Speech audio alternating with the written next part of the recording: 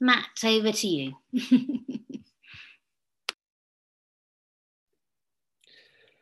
Thank you, Bernice, and thanks, Becky, as well.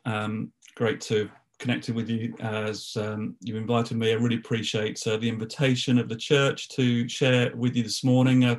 Listened a little bit to last week's message, and this whole series about influence is a great series actually to be a part of, and hopefully you've been blessed as a church throughout this time. I think someone's going to be administering the PowerPoint. I've got a few pictures to put up as and when. But I thought I'd just show you a picture of Roeheath Pavilion Church and all its glory in the sunshine. It's a bit of a dank and foggy and horrible sort of day today weather-wise, but this is Roeheath Pavilion in the summer, and the church that I'm minister of, and this is one of our outdoor services that we were able to have during the summer period when lockdown restrictions were eased slightly, and we've got a patio there. So we had an outdoor service and people sat, there's one person there. It wasn't just a service for one person, there's quite a few off screen, but it was a time to be able to gather together in the sunshine, and we had a real blessed time. But that's the building, just to give you a physical sort of insight into the church and the community of which I'm a part. But on this theme of influence and the three readings I share with you, I just want to introduce you to a couple of examples of influence, knowing that you've been journeying with this theme over the last few weeks and for a couple of weeks to come. But in the week just gone, I don't know what you do for your devotional life, but for me, I began on the 1st of January this year with Lectio 365 app on my phone.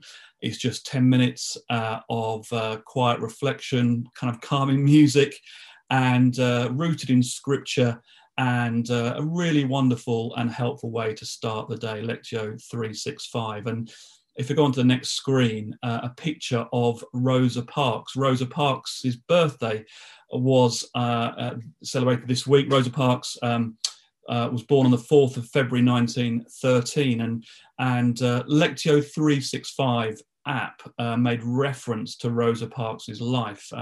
You may have known much about Rosa Parks, like I knew a bit as well, but on the 4th of February this week, they were just reflecting upon her life as a person of influence, because she in 1955, on the 1st of December, she politely refused to give up her seat on the bus to a white man. In Montgomery, Alabama, there was a segregated section on buses during that time for white people and black people, and she sat being convicted and convinced of what it means for everybody to be equal before God, sat in a place which was designated for white people. And she did that as a silent and polite protest in opposition to the discrimination that she faced. And that act, simple but courageous, sparked a protest movement that changed the nation to a greater or lesser extent. So I just thought I'd show that by way of an example. Rosa Parks, a woman of great influence whose birthday was celebrated this past week. Also this past week, another person of great influence who you'll know about very much, Captain Sir Tom Moore, who sadly passed away aged 100 on the 2nd of February. And his phrase, "Tomorrow will be a good day," a person of great influence in the latter stages of his life as he walked around with that Zimmer frame, making circuits around his house, those many laps, and contributing £33 million to the NHS. And we know, because we've clapped for Sir Tom Moore, as many other heroes who have contributed to supporting the NHS, both that work in there and also that support it. But Sir Tom Moore captured the hearts and minds of the nation, again, through a simple act, but one of great dedication and commitment. A person of great influence who said, "Tomorrow will be a good day." But whether it's Rosa Parks or whether it's Sir Tom Moore, there is also the biblical character of Joseph. And that was read to us earlier so wonderfully. And Bernice asked me to just raise up a little bit of a connection between influence and Joseph's life. And the passage I chose was from Genesis 40. You know probably the story of Joseph very well, being that person among brothers and wanting to have a good relationship with his father and all of that. But there were some family dynamics in Joseph's life which were not easy. And yet, even in the midst of family, there were influences going on one to another. And we know that Joseph was taken as he was abused by his family and then taken away into that foreign land and to try and cultivate a life in a different culture. He had to be a person of influence there as well. But the reading we have is when he's in prison, facing adversity and persecution. And even in the midst of pain and suffering and of discrimination, a bit like Rosa Parks, Joseph was a person of influence. When he was facing his own difficulties and his own tragedy, he still had, resilience, strength, the resources to ask others in a similar situation, how are they? So in verse 7, with those officials of Pharaoh that were also in prison with Joseph, he asked the question, why do you look so sad today? It's another way of saying what Sir Tom Moore said, tomorrow will be better, tomorrow there will be hope. But in the day, why do you look so sad? And Joseph was a person of influence asking that very question because he was striking up a conversation, he was striking up a relationship, even in adversity. Reaching out to the other was a sign of strength and a sign of influence. Whether it's Rosa Parks or whether it's Sir Tom Moore or whether it's Joseph, these different examples, I want to talk to you about the influences that take shape in my community. And it all connects with chocolate. And I don't know if you are lovers of dairy milk or not, but where I live in Bourneville, the chocolate factory here, which has just been encouraged in recent days with another opportunity to make more chocolate. But I want to tell you briefly about the influence of the story of the Cadbury family. If you can go to the next slide, please, that would be great. It's about Richard and George Cadbury. In fact, if you go onto Amazon, you can look at the book here, which is a tale of two brothers and a chocolate factory. Back in the 19th century, there was this vision not only to make chocolate. I don't know whether you've ever been to Cadbury. When you're not far off in Alton, so I'm sure some of you have visited the Cadbury factory and done that, I don't know, pretty debatable tour. It's not always that good, I think. But the vision behind the Cadbury family was so profound. They were Quakers, so they had a Quaker spirituality.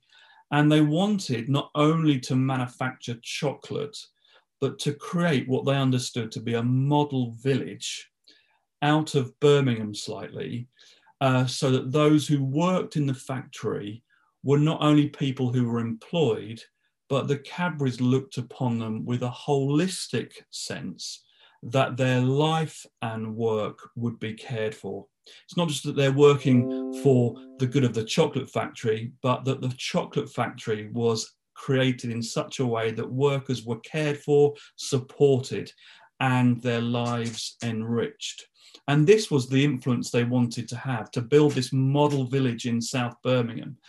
They were people of faith, and they were people about fitness. So what I mean by that is that in the chocolate factory, the workers had on the factory floor had bicycles which they could use at lunchtime to go and have a bike ride. And that would give them energy and away from the chocolate factory to be able to give them a sort of sense of life and worth and get out into the countryside and then come back and then be at work again. Faith and fitness for the Cadbury family was important. And so for the workers, they said, we want you to work, we want you to be productive, but we also want you to be healthy. and we want you to be people that are valued in that way.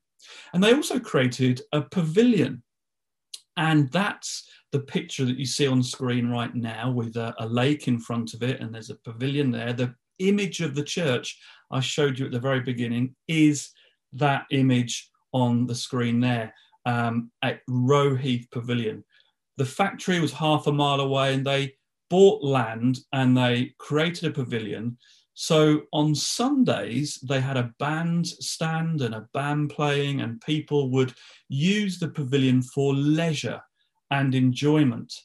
And there was a swimming pool created, and there were tennis courts, as you can see. And the Cadburys had this vision that the model village would be about work and play.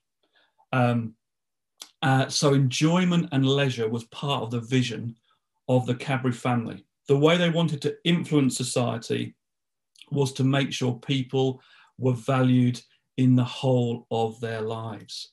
So the tennis court picture is actually quite pioneering, because back in the 19th century, they wanted women to be as valued as men in terms of the opportunities for employment and sport.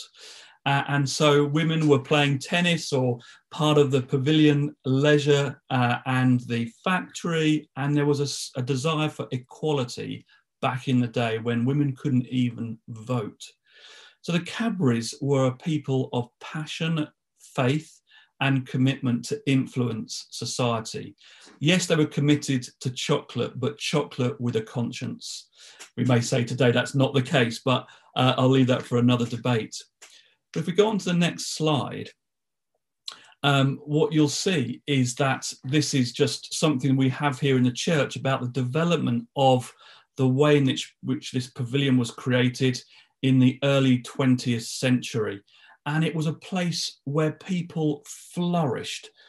Don't have rose-tinted spectacles here. There were also challenges along the way, but people flourished under the guidance of the influence of a Quaker spirituality, where people's lives were considered to be of value both spiritually, emotionally, socially, and physically. But after the Second World War, and the next slide, please, the building began to be less used as the Lido, the swimming pool, was closed and sport was reduced and land started to be sold by the local council, and there was a change of management. And what happened in the 60s, 70s and 80s and into the 90s is that the vision of influence from the Cadbury family began to lose significance in the local community. And as a consequence, a Christian spirituality of Quakerism also began to be lost. And then the next slide, what happened is that a small group of Christians who were meeting in somebody's home, and there were a church that was being planted. They were reading scripture, they were breaking bread together in the living room of someone's home in Bourneville. And they had this vision of God to say, what happens if we inhabit the pavilion at Roe Heath? We're only less than 10 in number. It's a big building. There was a glorious past, but it seems to have been lost in terms of what it offered the community. But we have a vision, a passion to inhabit the space, but also to seek to bless the community and to reignite it to its original purpose, but with Jesus at the heart. An evangelical, if you like, spirituality where Jesus is at the center of community, and as Christians seeking to bless the community and revitalize, renew the Cadbury vision. So a few Christians talked to the council and talked to Bourneville Village Trust and said, can we worship in Roe Heath? It's a pretty awful building. It seems to be derelict and disused, and people don't seem to be using it much, and it's being vandalized, but we will inhabit it. It's not a safe place. It seems to have lots of struggle and issues, but we believe God's calling us to be here. And the local council and BBT said, yes, please use it, but our one request is that you use it not for your own gain, but to bless the community that you belong to. The church said, that's our vision too. So we want to do that as well. And they opened a cafe in the building, and then a playground, got some funding for a playground. And then there was other developments of the building, a lick of paint here and sorting out stuff there.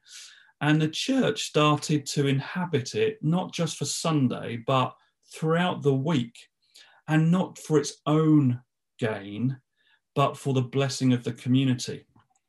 And so lots of different community groups started to use the building. People started to invest into the area around.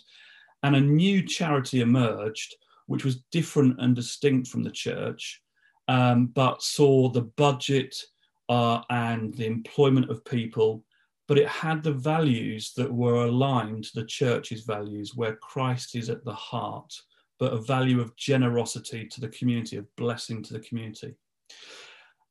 So right now, where Jesus is at the centre, what's happening is that we have rugby clubs that meet here, and we have a number of football teams, and we have running clubs, and the centre is now being used where over 2,000 people meet here week by week prior to the pandemic.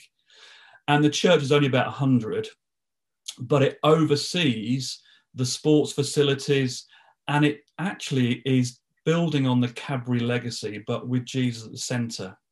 We had a new logo produced a couple of years ago, which is this logo you see, which isn't a full circle. It's not a complete community in that sense, but it's an open community for a way in and a way out. It's a porous community. Many people use the facilities here. There's a cafe, there's now a bar to support the sports users after they've played football or rugby or gone running, so they can enjoy a pint. And the church is here too. But some people wouldn't recognise there's a church here because there are so many things happening, and the church is sort of more ingrained into the life of the community. It doesn't dominate the space. It is one that sits alongside people. So the next picture, again, another sunny picture of Bournville. We have street food festivals here now, and we could do beer and hymns and other things, but people come here and they share in the life of this place. Basically, what we're about is a people that have a passion for place. Now, I know you meet at Langley School, and I love the idea of base camp as you go out into different places. We have a theology, sort of thinking about God in the place, of what it means for people to share space and to radiate something of the love of Jesus within it. I love this verse. It's actually my favourite verse of Scripture, one of them. We love you so much that we're delighted to share not only the gospel, but our very lives as well, which is this holistic sense of living together and breathing the gospel of Jesus in that place. One of the things that I really am fascinated is in sport and spirituality, and did some research among the sports teams in Roeheath Pavilion and asked them about how they find value in life and sports. And many said we find value in terms of social connection. We've got friendships through sport. Through a psychological aspect, we find our mental health is really helped through sport.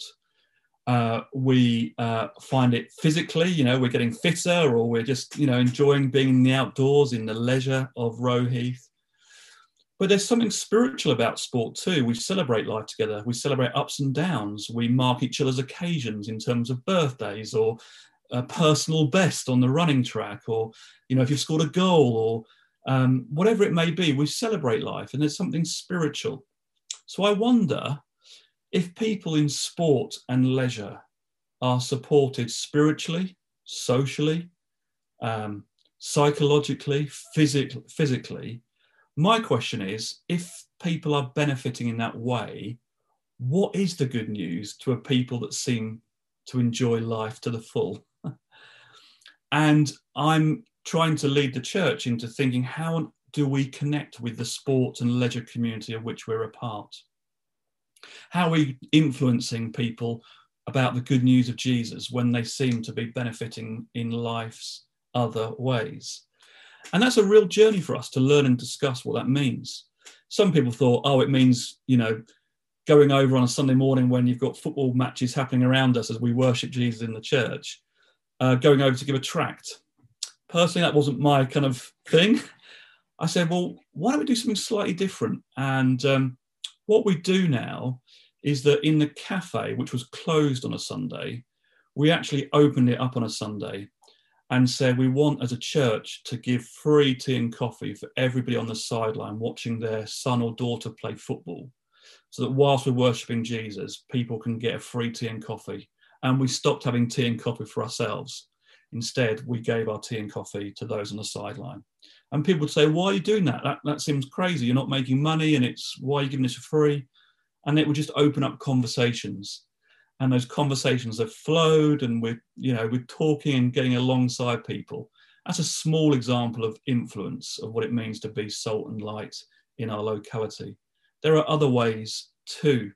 And all the while we're trying to discuss what it means to think about our local community and being influences within it. So at the moment, I'm in conversation with an organisation called KIC. I don't know whether you know it, but KIC go into secondary schools and primary schools, and they serve and support those schools with sport and with coaching and with education. And there is a spiritual element to it as well, although it's not in your face. It's about serving and supporting people in sport and education. And we're looking at ways in which we might partner with that organisation. And at Langley School, I don't know whether you've heard about KIC, but it would be a great thing to learn and to listen and to think about how you as a church might integrate into Langley School in ever increasing ways. Of course, there are other ways in which you can do that too. But my heart's desire is that the church is sent. That's why I think it's so good what you're doing in terms of base camp. And the church is salt and light. But there's something about enjoying what it means to be sent, enjoying what it means to share life with others. So often I think that mission can come across as being something heavy laden upon us and a bit of a burden, maybe even a bit of a pressure or a stress. I mean, I have sort of seen your website. I love the phrase that you use. We're not here about getting the church to become bigger, but we are here about sharing the message of Jesus. And sharing the message of Jesus isn't something that should pressure us. It's something that we should delight in and enjoy, and it should become a natural part of who we are as we share our life and the gospel together because of the vision of love. And Joseph was a great influencer. He influenced in adversity as well as in privilege. And whether we're going through life's trials and troubles or we're actually okay, we're still called to be people who express the gospel in life because of our love for the other. The question, why are you so sad, is a great question to ask our community right now. But the answer to that is that we enter into lives in a way that we can hear and listen well to others and learn to love and radiate something of Jesus. That's the Cadbury story that we're trying to seek to reimagine and renew for our day today. So whenever you eat a bar of chocolate, maybe remember this talk and maybe encouraged there in Alton and in Shirley and in wider afield as you as a church seek to be people of influence of the gospel of Jesus in these days.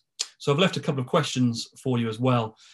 How do people in the local community describe Alton? What is the church known for? And that's obviously a community question, not simply an individual question. That's a question we ask here at Roe Heath about ourselves. How does the community view us?